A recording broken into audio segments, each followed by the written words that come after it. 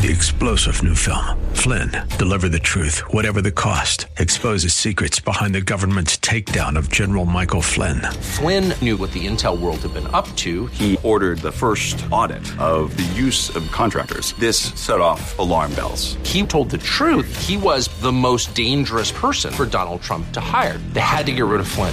Flynn, deliver the truth, whatever the cost. Available now. Watch it today. Go to salemnow.com. salemnow.com.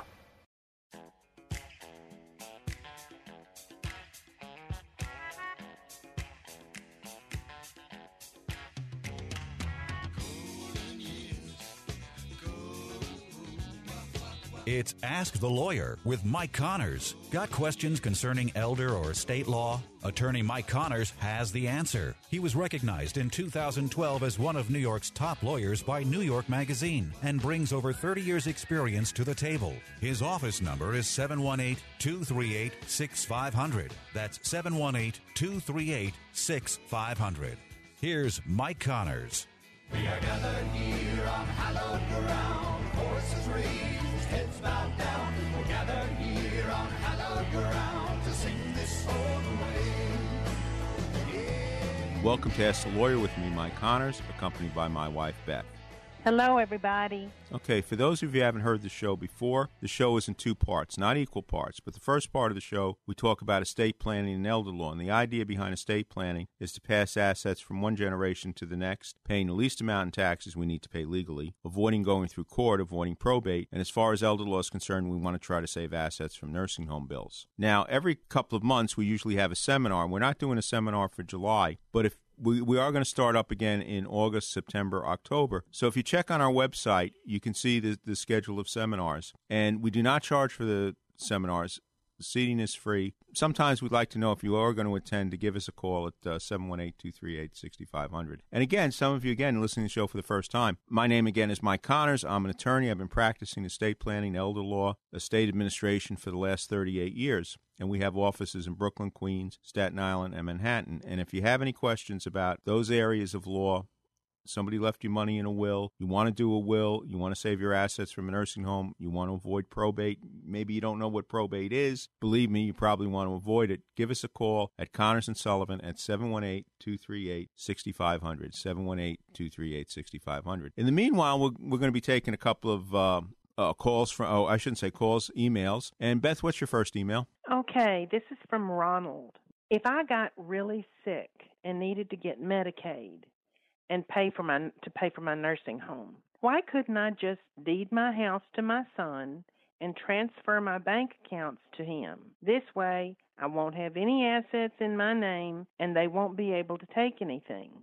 I trust my son to take care of me. Okay, well, there are a couple of problems with that. One, let's say your house. Like most people in New York, let's say you paid $50,000 for your house 30 years ago and it's worth $1 million today. If Ronald doesn't live in the house, well, then Ronald's going to pay capital gains taxes on the difference between what you paid for it, let's say $50,000. What he sells it for, let's say $950,000, would be his gain. Well, guess what? That's $350,000 he's got to pay in income taxes, combination of federal, state, and city. And it's not likely your nursing home stay is going to cost more than $350,000. So right away, you're probably at the losing part of the game. Number two, most states, including New York, has what we call a 5-year look-back period. If you apply for medical assistance Medicaid to pay for a nursing home bill, you have to document all your transactions for 5 years prior to your application for benefits. A deed whose name is on your deed can be very easily traced. Anybody who works for the IRS, New York City Department of Social Services, whatever, can go on a computer system in the city of New York and see every real estate transaction involving your name for the last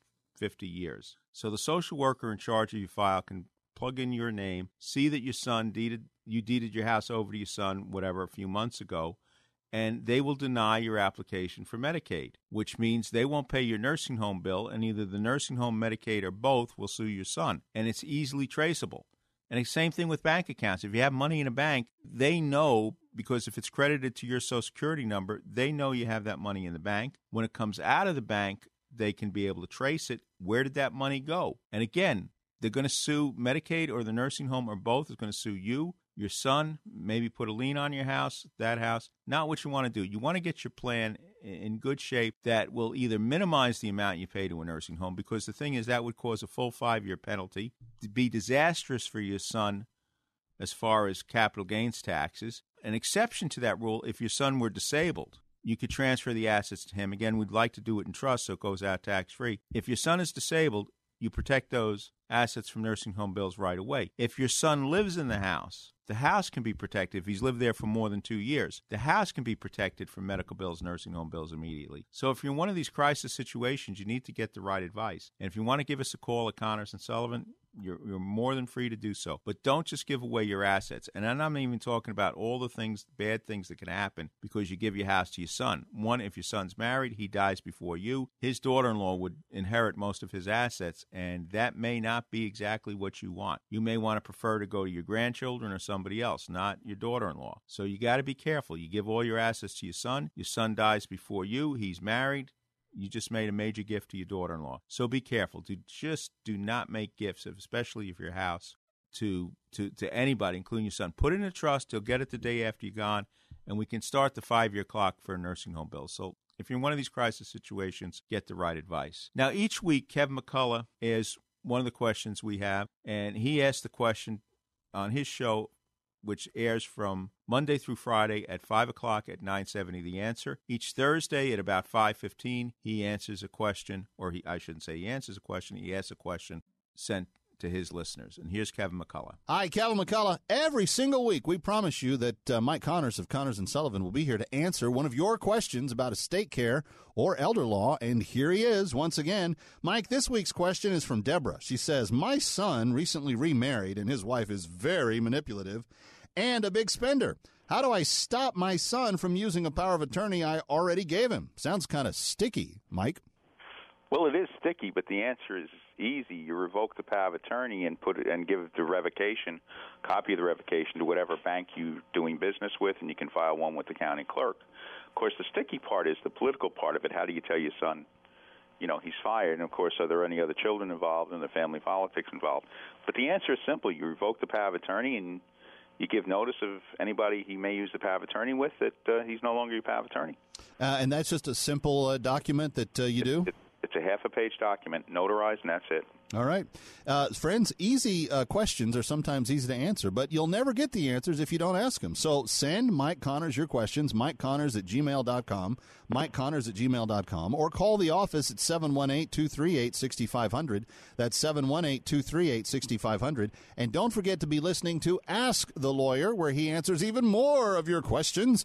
Saturday mornings at 8 o'clock on AM 570 The Mission, and Saturday evenings at 6 on AM 970 The Answer. Mike Connors, thanks so much. Again, you can hear Kevin McCullough each Monday through Friday at 5 o'clock. Wednesdays, he's with John Catsimatidis. And, if you want the latest news at the time that's coming up, Kevin McCullough, Monday through Fridays at 5 o'clock. Now, Beth, I think you have another question out there, don't you? I do indeed. My 2 siblings and I are the executors for my aunt's will. My sister and I don't want to serve. However, we don't want to give up our commissions. My brother has agreed to be the sole executor. If he serves alone as executor, can he still give us our commissions? This is from Janet. Okay, well, there are a couple of unanswered questions. Is your brother the alternate executor? If he is the alternate executor, yes, he could serve as executor, and then the commissions could be divided however the family wants to divide the commissions. Now, if he's not the alternate executor, and it depends what other people in the will, for him to serve as executor, and technically it wouldn't be executor if he wasn't named as executor, it would be administrator. But if he were the administrator of the estate, everybody who's named in the will would have to consent to his being named basically the fiduciary, of the estate. I mean, one of the things you could do, depending on who's... Mike, Janet's saying that she and her 2 siblings are the executors on the will. Okay, I'm sorry, I misunderstood that. Yeah, they could resign, but why resign? Then just let the one child do most of the work, serve as executors this way in case something happens to the brother who's going to serve, the other 2 are still in place, and you keep control of the situation. But yes, they could do that. One does the work, and they divide the commissions however they think is fair. And commissions are set by statute, so the remaining beneficiaries wouldn't have too much of a complaint. They could resign, yes. I wouldn't resign, stay in place, and then if he's the third if he's the third executor, so forth, he can do most of the work, and they can divide the commissions however they think is fair. Okay. Okay, we're ready to take a short break. After the break, we're going to be talking to Alexis Welkenstein about Bishop Sheen. How can I protect my family if something happens to me? What if I need to go to a nursing home? What will happen to our savings, our home? What's the best way to give my home to my kids? Who will help us take care of Grandpa?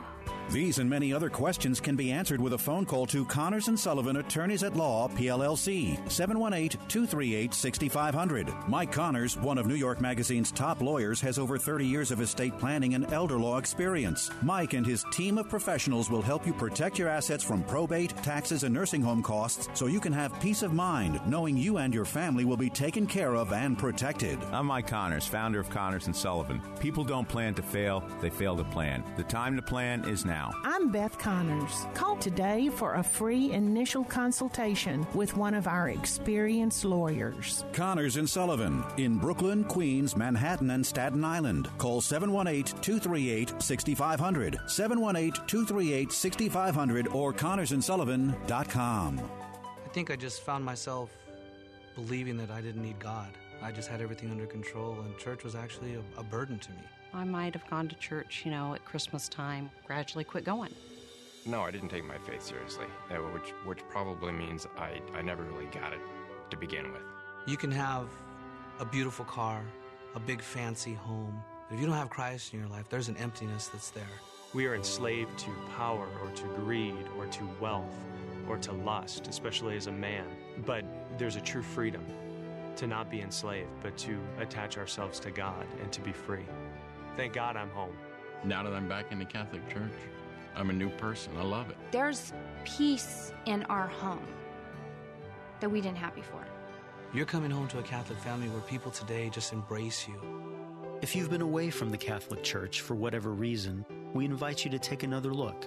Visit CatholicsComeHome.org today. Time now for Connor's Corner, where Mike takes a closer look at topics like history, politics, religion, and more. Here's Mike. Welcome to the Connors Corner segment of Ask the Lawyer. A few months ago, we were talking about the Sheen Center in New York, the Sheen Center for Thought and Culture, and what events they had. But there was a person named Sheen, Bishop Fulton J. Sheen. And right now we have Alexis Wallenstein, who's written a book about the bishop. How you doing today? Hi, how are you, Mike? Good to be with you. I'm fine. So obviously we know what your book is about, but who was Fulton Sheen? Fulton Sheen was one of the most prolific, most profound bishops to influence Catholic Church in the United States. He had a award-winning radio show. He was an Emmy award-winning bishop who broadcast in the blossoming era of radio and television in the 30s, 40s, and 50s. He had a weekly television show called Life is Worth Living that attracted thousands of people from all over the United States to tune in every Sunday night, not just Catholics, but Jews, Protestants, the unchurched.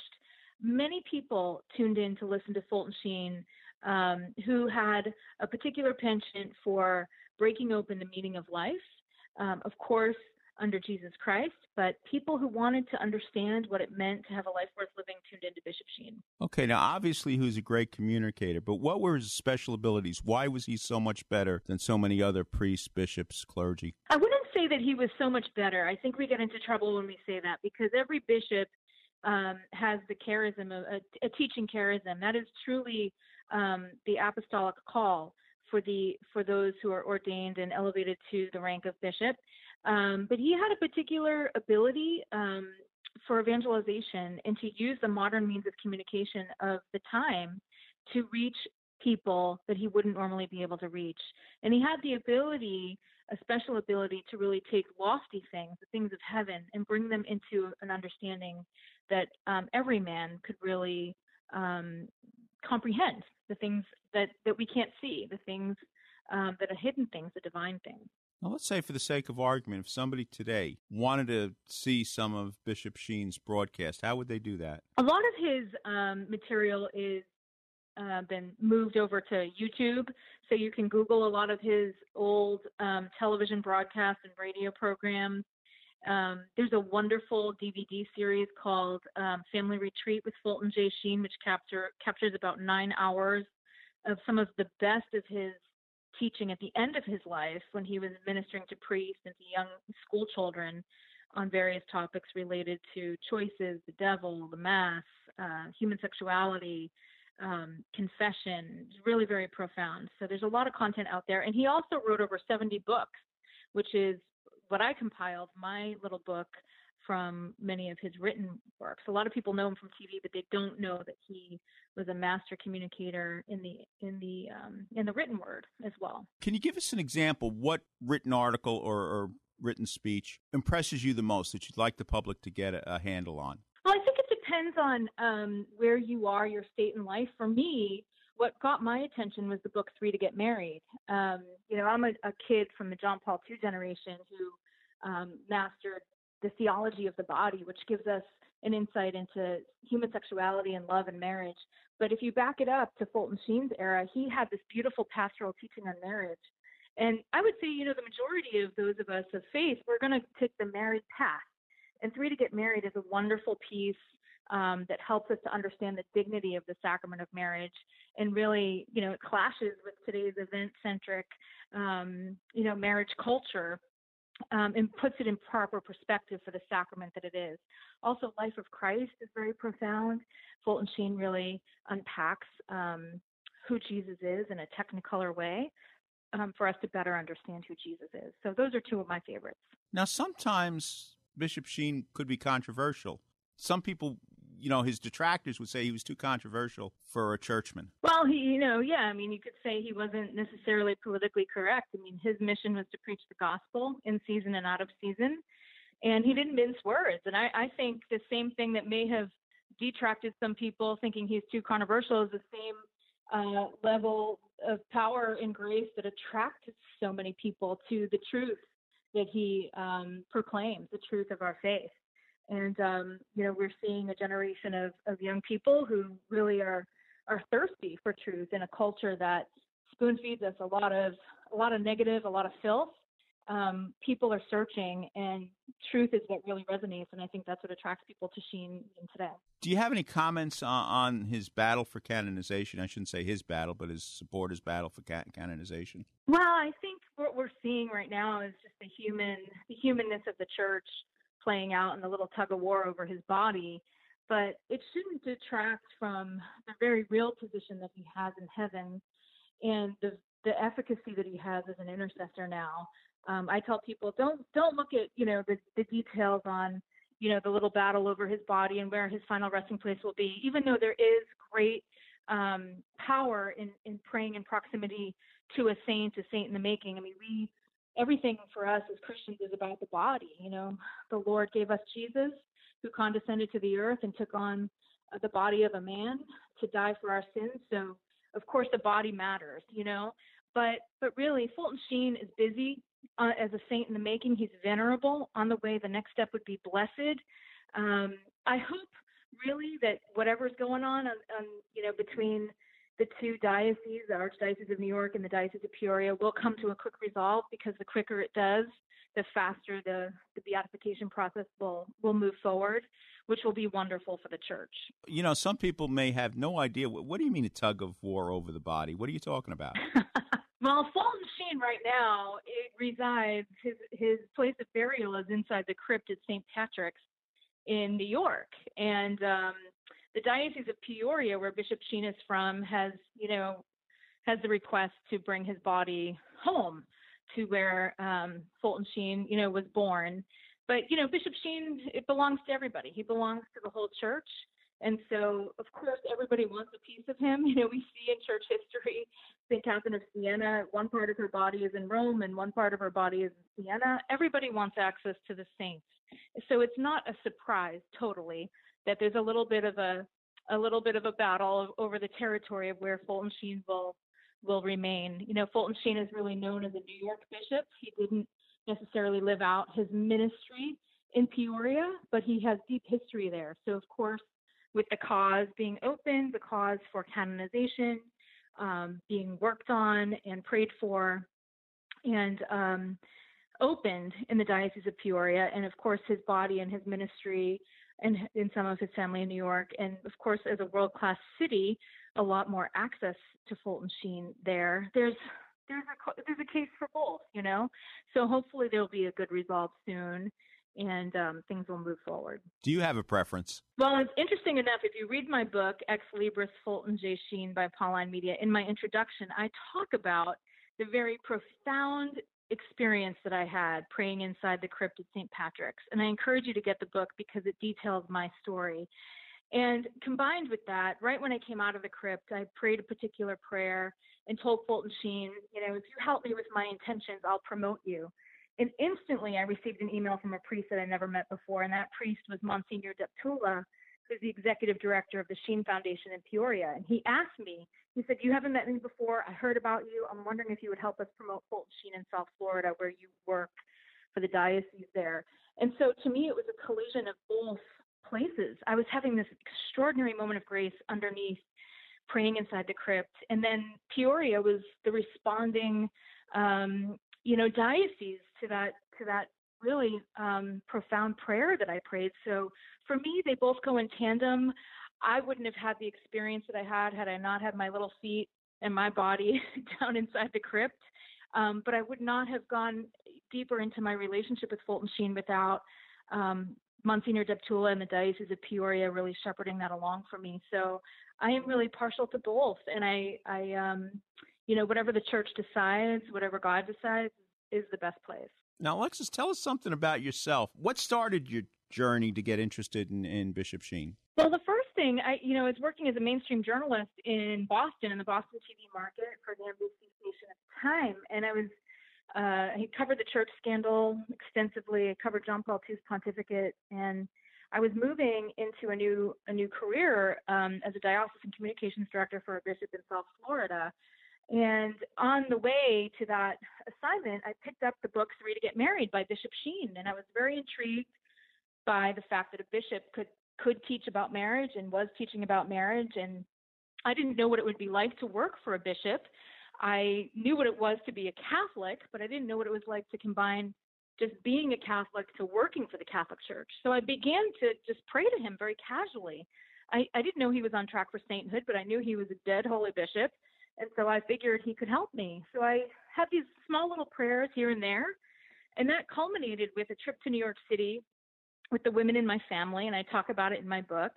To New York City, we were there for the Rockettes and, shopping and all the things you do in New York. And we visited St. Patrick's Cathedral for Mass. And that's when I knelt down behind the main altar and saw this engraved plaque that said, Prayer for the Canonization of Fulton J. Sheen. And I had no idea that he was on track for sainthood. I felt like I was super savvy on church matters and news and information, being a journalist, but I was completely in the dark that he was on track for sainthood. And I felt like it was really a manifestation of all the prayers I had prayed that God was showing me. Fulton Sheen is not only praying for you, but he's going to be a saint. And, there's no coincidence that you're here kneeling on this kneeler now.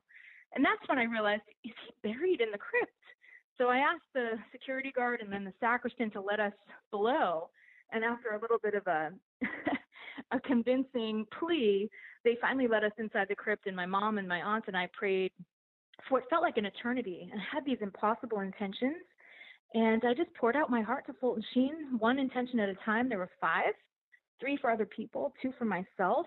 And I just said, if you help me with these intentions that are very stubborn, help me with Jesus. Help Jesus to move for me, I will work for you. I will promote you. And I didn't really even know what that meant. But, Fulton Sheen is so funny. That's what I've come to find out. When you pray to him, he is just a hot ticket from the other side. And he quips back very quickly. I got that email from Monsignor Deptula, who, right when I stepped out onto Fifth Ave and turned on my phone, I had this email from a priest I never met who said, I heard about you. Could you help us promote Fulton Sheen's cause for canonization in South Florida? And at that moment, I knew 2 things. My prayers were getting answered one at a time. But first, Fulton Sheen was going to put me to work. And that's what happened. Last question. Why should the reader be interested in picking up a book about a dead bishop? And what do you hope the reader will take out of it? Dead bishop. He has the wisdom of the church. He has a gift for teaching. I focused on 3 areas of Sheen's major thought. The fact that God is fire, human freedom, divine love, sin, and knowing Jesus. We are a culture that is starving for truth. We are a culture that has completely gone off its axis in so many areas, in our human relationships, in what we think is right and good, in our ability to wait and sacrifice.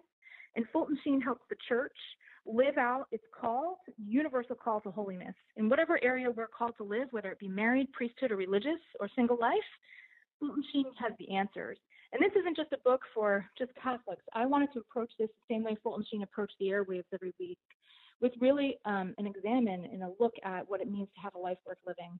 Because God is on our side. We are his sons and daughters. He has created us, and we need to start living like we are part of the family of God.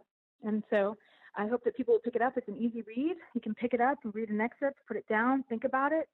And it's not too heavy, but it might very well cause you to go deeper. Very good. Ex Libris, Fulton J. Sheen. Alexis, thank you for being on Connor's Corner. Thank you so much for having me. God bless. God bless. If you're a homeowner age 62 or older and are finding it hard to pay off debt, or how about enjoying your retirement years with less stress? A government-insured reverse mortgage may be the answer or might be the perfect solution for you and your family.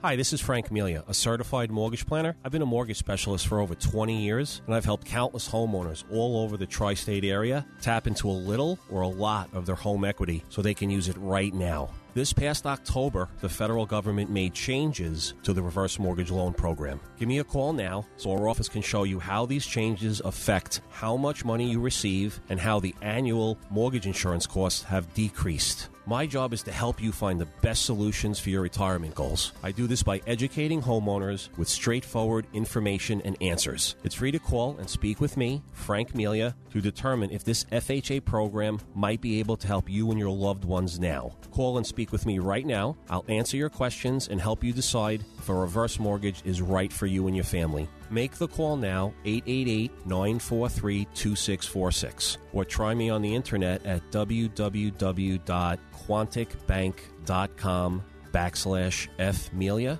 Once again, call 888-943-2646, and you could be on your way to a stress-free retirement. Frank Melia, NMLS number 62591. All loans provided by Quantic Bank. NMLS number 403503. Hi, this is Jean Patton of Catholic Charities, Brooklyn and Queens, and a former player of the New York Islanders. I'm proud of my years playing hockey with the Islanders during the Cup years, and I'm also very proud of the work carried out every day by Catholic Charities, who is always there for children and youth, adults and seniors, veterans, mentally ill and homeless, with 160 programs and over 3,700 units of affordable housing. For more information, visit ccbq.org.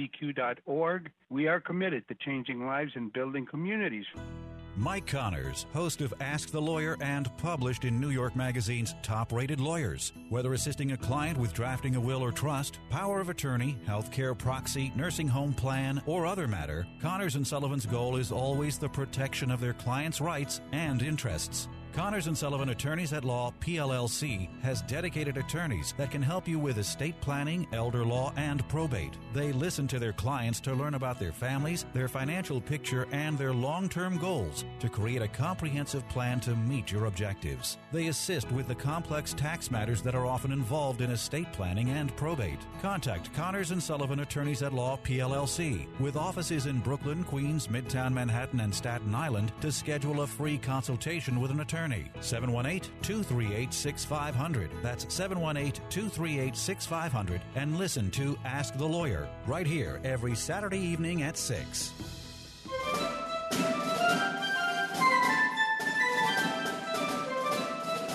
Welcome to the Connor's Corner segment of Ask the Lawyer. With me right now is Neil O'Dowd to talk about his book, Abraham Lincoln, the Irish and the Civil War. How are you doing today, Neil? I'm doing very good, Mike. Thank you. The point of the book, the Irish and the Civil War, but more importantly, the Irish and their relationship with Abraham Lincoln. What is the book about? It's a book about hidden history. It's a book about the fact that the background to the Civil War in terms of Irish people was the aftermath of the Irish famine. There were 20,000 Irish a month coming into America during the years of the Civil War. They formed about 20% of the Union Army. Lincoln obviously was not Irish himself, but when he was in Springfield, he was surrounded by Irish people, most of them Democrats. A lot of his political opponents were Irish. But also in his own home, he had Irish nannies who looked after his kids. And his wife was known to dislike them, but because they used to bring boyfriends in and stuff like that. But Lincoln had a great relationship with them. So it's just a personal aspect of Lincoln that hasn't been written about, but also a much broader aspect, which I think is one of those that has not been covered enough in the Civil War, which is the role of immigrants in both armies, because there were Irish who fought in the South as well. Yeah, when you say 20% of the Union Army, where did you get that number from? That's basically from the Thomas Francis Meagher book by the New York Times writer. Timothy Egan. His name escapes me at the moment. Timothy Egan. He talked about Timothy Egan, yeah. Yes. At the beginning of the Civil War, Lincoln calls for volunteers. What's the reaction from the Irish? The reaction from the Irish originally is hostile because Lincoln they associate with the Republican Party and the Know Nothings. And the interesting thing about the Republican Party, they were anti-slavery, but they were also anti-Irish. So it was a strange dichotomy. A lot of the Republican Party resented the Irish coming in. They were very poor. So they were, in many ways, immigrants who were a burden as far as the Republicans could see it. So they were suspicious. But there was a wonderful Archbishop here in New York, Archbishop Hughes at the time, who was Irish-born, who saw what Lincoln was trying to do and who felt that if the Irish stood up and fought for the American flag, it would mean a tremendous amount in terms of how they were viewed by Americans, because they were obsessed with how they were viewed, like a lot of immigrants are. And so under the tutelage and under the support of Archbishop Hughes, Irish began to sign up for the Union Army. And many of them signed up literally right off the boat.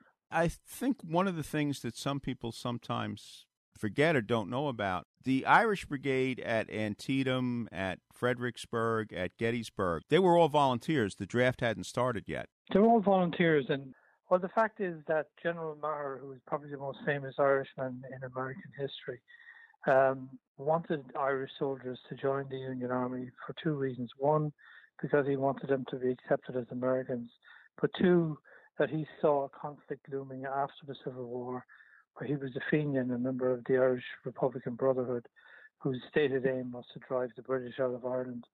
And he wanted to get his men with experience in military affairs, so that when they decided to try and remove Britain from Ireland, they would have military backgrounds. So it was an ambitious plan on two levels. After the war, the Irish Brigade actually did invade Canada, not very successfully, which was a British dominion at the time. So there was two levels of why the Irish joined. One, because they wanted to be seen as Americans, and two, because they felt the old enemy had to be fought, and it was great to get military experience by joining the Union. What did Abraham Lincoln think about the Irish immigrants? What was his opinion of them? The remarkable thing about Abraham Lincoln is that he really liked them. Everybody around him, including his law partner, who said every Irish throat should be slit and killed, basically. There was enormous anti-Irish sentiment because of the fact that they were arriving in such numbers. But Lincoln, even in his private writing, had an extraordinary affection for them, and a lot of it is traced to these women who took care of his kids, who were Irish nannies. A lot of it is traced to his early law partners, very, very extreme view that Lincoln did not share. But I think in terms of, as he went through life, he learned, for instance, Robert Emmet's speech from the dock. That was one of his party pieces. He issued a resolution in Congress calling for Ireland to be free. He knew Francis Meagher. He was a big fan of his. And he knew many of the leaders, John Corcoran, who was the other leader of the Irish Brigade, General Corcoran, Michael Corcoran.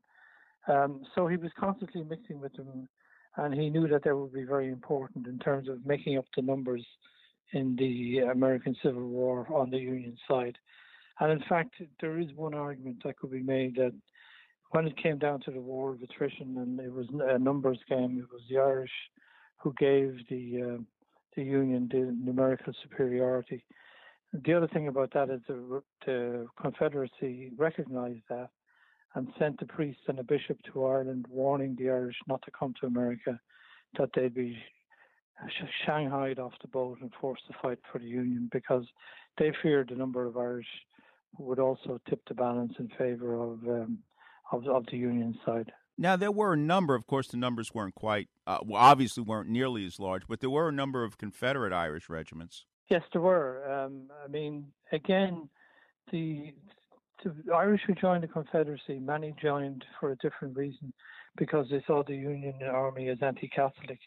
And there were a lot of very publicized incidents where Union soldiers went into Catholic churches and destroyed them. And those stories took on great strength in the South and ensured that Irish people joined up on the Confederate side. So there was a number of Irish regiments. They figured the number of Irish fighting on the Union side, on the Confederate side was about 20,000. And what is your number on the Union side? Obviously you're always, there's a couple of leading historians who differ on this question. Some believe it's as high as 200,000, which would not surprise me at all. When you look at the great battles, when you look at Gettysburg, when you see the number of Irish who took part in that battle, and you see the hugely important role of the Philadelphia or the Pennsylvania 69, who were all Irish during Pickett's march, there's no question that there was a huge amount of Irish in the Union Army. The exact numbers have never been properly identified, but historians put it around 200,000. How would you distinguish between, at that time, somebody, let's say, who was an Irish American, an American born of Irish parents, or an Irish person who was born on the other side? You couldn't really, you're absolutely right, but, obviously 35,000 Irish died in the American Civil War, Irish born, we know that for a fact, which is a huge number, more than any Irish who died in any battle in Irish history, with the exception of World War I. So there were huge numbers of Irish who were from the old country who joined the army. But, the Irish Brigades were probably the best indicator. They mixed Irish born and Irish American very successfully, as it turned out. And but it is impossible to put an actual number of how many were Irish American as against Irish born. The election of 1864. How are the Irish involved in the election, and how did they vote? Well, the interesting thing is the election of 1864 was when, again, Archbishop Hughes played a huge role in securing a lot of the Irish vote in New York. The Irish, remember, were Democrats. The Irish were Democrats because they felt that the Republican Party, while it was anti-slavery, were also anti-Irish. And there's no doubt that the Know Nothing sprung from the Republican Party, and that there were a number of riots where, in Louisville, for instance, up to 100 Irish were killed in a bloody riot right after that election. So they tended to be Democrats, but the major figures like Maher and Archbishop Hughes swung them back behind the Union Army in large numbers, the Union vote. And a lot of that had to do with the fact that they really did want to be seen as Americans. And Hughes, in fact, made a speech about how he wanted the Stars and Stripes to fly for 1,000 years over St. Patrick's Cathedral. And he urged the people, his parishioners, if they were going to join the army, to join the Union Army. I understand from Timothy Egan's book that General Marr campaigned for Lincoln in that election. Yeah, Lincoln actually met Marr several times in the White House and discussed the war with him, and particularly the status of the Irish Brigade. There was a lot of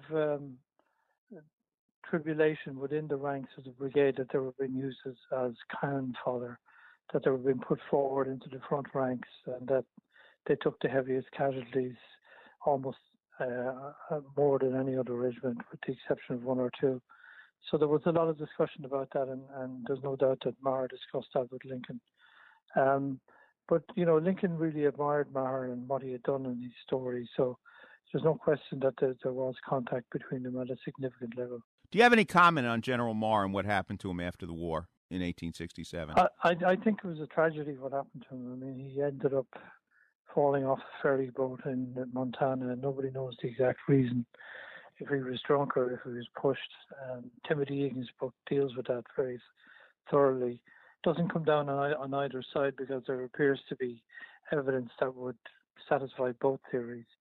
But Maher was an inspirational figure for the Irish in America and remains to this day the great name in Irish America. Him, General Corcoran, who wouldn't bow to the British prince when he came to New York, and Archbishop Hughes. They were the three great Irish leaders in New York at the time, who secured Irish support for the Union in large numbers. But there's a lot of hidden history about the Irish in the Civil War, and I think the great story for me is the Pennsylvania Brigade, 69th, on the day of Pickett's March, when two regiments on either side of them basically ran away, and they stood their ground and defended against Pickett's March until reinforcements came. So I think that's a heroic story that has never been told, which never been told enough in my book. Yeah, well, if you see the immortal movie Gettysburg, you see an Irish flag at the center of the line holding. So that's right. Yeah, it's got a shamrock on it. But they did hold, and they were very brave fighters, and they did become better Americans. They earned their citizenship by fighting for the Union, and I think that was the ultimate outcome of the Civil War, that the Irish certainly didn't face the same kind of prejudice that they had before the war. And the other thing that was fascinating about researching is the number of Irish that Lincoln felt comfortable around in the White House. About 9 of the people working for him. In fact, there was reference to the Hibernian cabal that Lincoln constantly hung out with. And they seemed to offer him some life relief as well. The doorman, Ed McManus, was allegedly the only one who could make him laugh. And so there was, a warmth there between Lincoln and the Irish, which was quite unusual given the fact that the Republican Party was seen as the enemy. But if you listen to or you read some of the testimony of the Irish people who worked for Lincoln, they absolutely adored him. They thought he was the most amazing guy. And when you look at the night that Lincoln was assassinated, as Charlie Forbes was in the carriage, an Irish guy. The driver was Irish, and there was Mr. and Mrs. Lincoln and 2 others. That was the final journey. Now, the one thing we didn't talk about is the draft riots. Yes. Give us a synopsis of what happened, your appreciation of the events. I think it was the most disgraceful day in the week in the history of the Irish in America. Obviously, there were reasons why they were rioting. Obviously, the governor of New York had promised that nobody would be drafted, that they had enough people to fill the ranks. And then suddenly they held the draft, and of course, most of the names out of the draft were Irish. So they became very angry about that, because, again, that issue of being cannon fodder was very much on their minds, particularly after Gettysburg. So when the draft took place, the Irish were disproportionately called upon. They began to object to that, and soon it became a street riot. And what they did was, unfortunately, they burned a black orphanage, and they killed a lot of people on the street. It was a mob that was out of control. Though I'd have to say, on their side was the fact that many of the cops and soldiers who stopped the riots were also Irish. And it was probably Archbishop Hughes, who was on his deathbed, who ensured that it finished when he called the leaders of the Irish community together and said, this has to stop.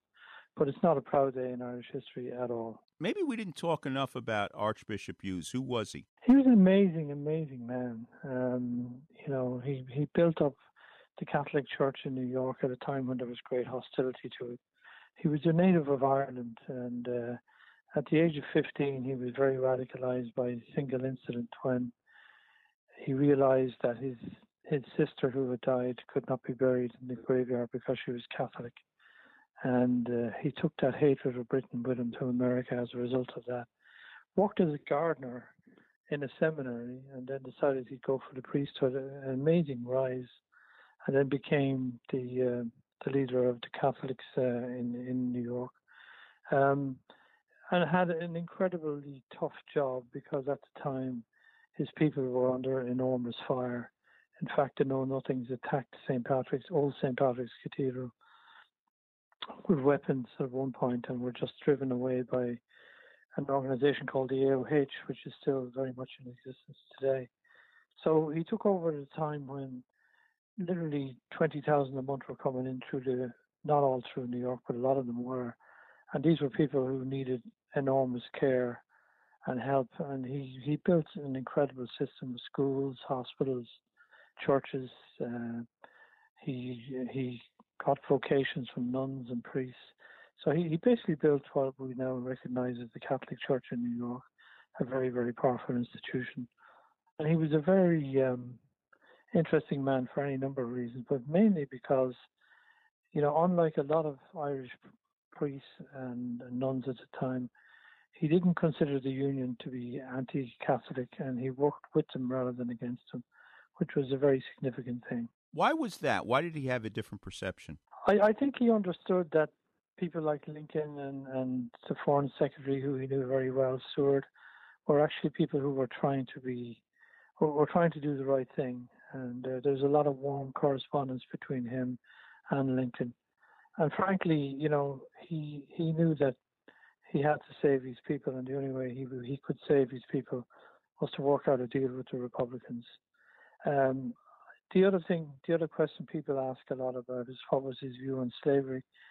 But the fact is, he didn't view slavery as anything as important for him and his people, who were desperately fighting for their own lives in New York at the time, who were under terrible attack by the Know-Nothings. So he didn't give the matter of slavery much thought, which I think is understandable in the context of what he had to do.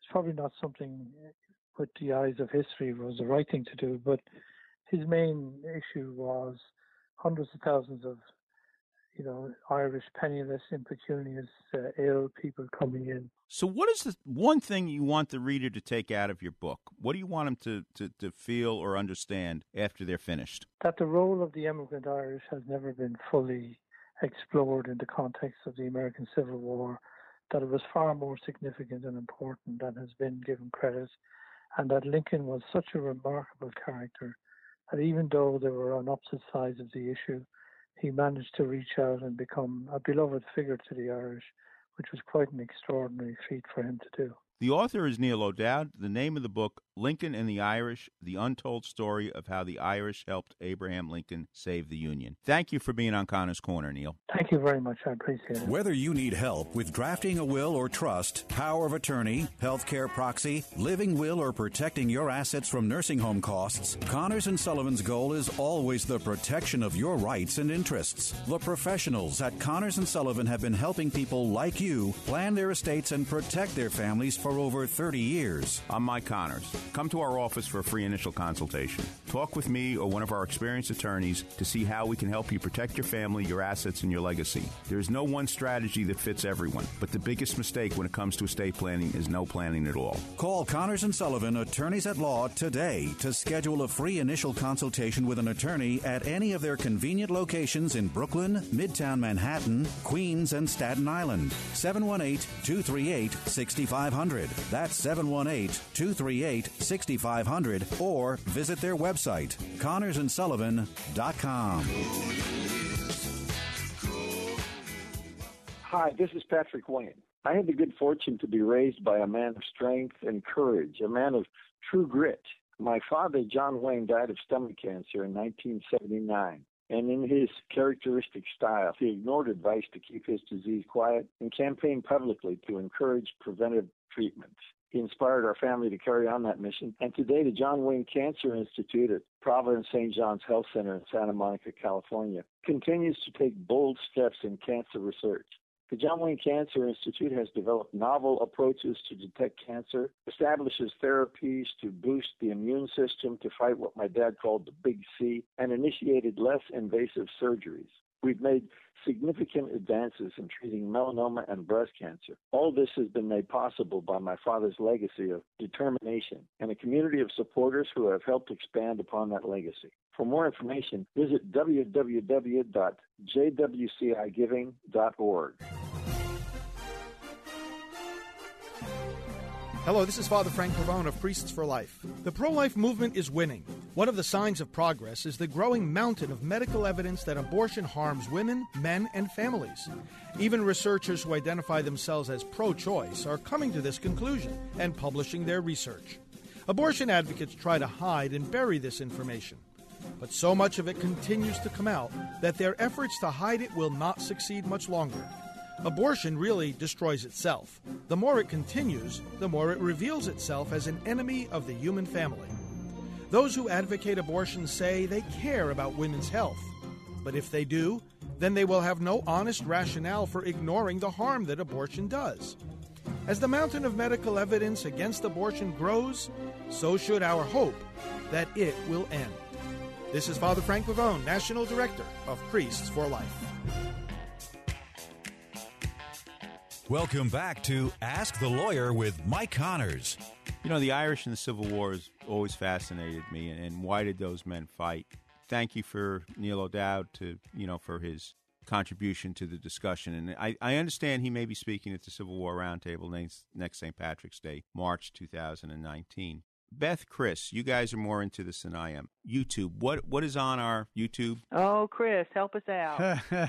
We have a lot of Mike's classic interviews on the YouTube channel. Now, many people like to hear the whole show. They can go to AskMikeTheLawyer.com, and we have a podcast page. We have all the podcasts from 2013, late 2013 on, since we've been with AM 970 The Answer. You can also hear those podcasts on AM 970 The Answer's website. Well, that's AM970TheAnswer.com. You can find that on their podcast page. So those are easy to do. However, some say, hey, I love Mike's show, but I want to hear that interview again. But just the interview this time, or I missed the interview, I want to hear that. We have a YouTube channel. It's Connors Corners Conversations Ask the Lawyer, or it's Ask the Lawyer Connors Corners Conversations. Either way, you can search that on YouTube. You'll find the entire channel. We have classic interviews like the ones with Jim Caviezel, Jamie Farr. We have some of the best Ed Barrs interviews. Where we're going to have the Ron Chernow interview, the live Ron Chernow Q&A from the Civil War Roundtable up as well pretty soon. So, yes. It's all going to be there, and you can hear the Jack Barsky interview, the spy. You can hear a lot of really interesting stuff, but it's Ask the Lawyer, Connors Corner Conversations on YouTube. Easy to find. Subscribe to it, so when we put a video up there, you'll be notified that we have a new one up there. Okay, so again, you get into YouTube, and what do you type in? Ask the Lawyer, Connors Corners Conversations. I just type in Connors Corner because that's how I get there. Okay, well, let me ask you something. How do you subscribe? There's a red bar, a red button under each video that says subscribe. If you haven't already done that, click on it and you'll subscribe. Mike, I don't think I've even subscribed yet. I know. I don't know how to do this. How many interviews do we have up there? I can't tell you how many. I just have we have a lot. We do have Don Murray up there. We have Orson Bean. We have a couple of we have a Ralph Peters interview up there. We have a bunch of them. I just don't have the number in front of me. Okay. But again, if you have any questions about estate planning and elder law, give us a call at Connors and Sullivan at 718-238-6500. We have offices in Brooklyn, Queens, Manhattan, Staten Island. We don't charge for the initial consultation. The first consultation is free, so don't be afraid to give us a call. I guess right now, David Kincaid is telling us to go home. Bye-bye, everybody.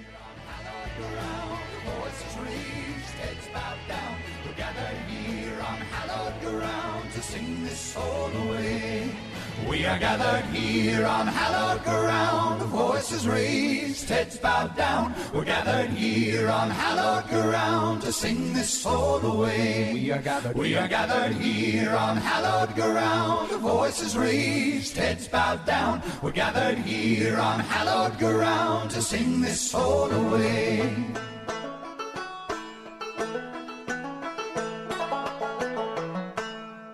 How can I protect my family if something happens to me? What if I need to go to a nursing home? What will happen to our savings, our home? What's the best way to give my home to my kids? Who will help us take care of Grandpa?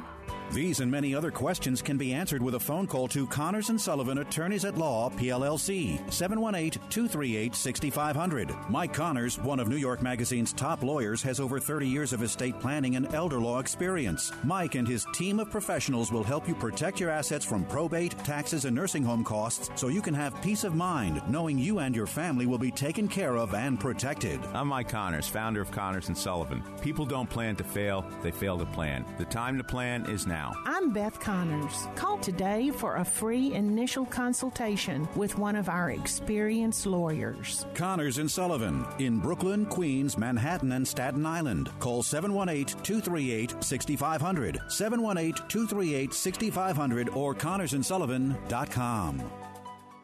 The preceding pre-recorded program paid for by Connors and Sullivan, Attorneys at Law, PLLC. 3-star General Michael J. Flynn, head of the Pentagon Intelligence Agency, knew all the government's dirty secrets. He was one of the most respected generals in the military. Flynn knew what the intel world had been up to. He understood its funding. He ordered the first audit of the use of contractors. This set off alarm bells. The explosive new documentary, Flynn, Deliver the Truth, Whatever the Cost, uncovers the facts behind this scandal. Flynn told the truth. He was the most dangerous person for Donald Trump to hire. I find out the worst enemy that I'm going to face in my life is right here in America. They took my assessment and they wanted me to change it. And I was like, I'm not changing it. They had to get rid of Flynn.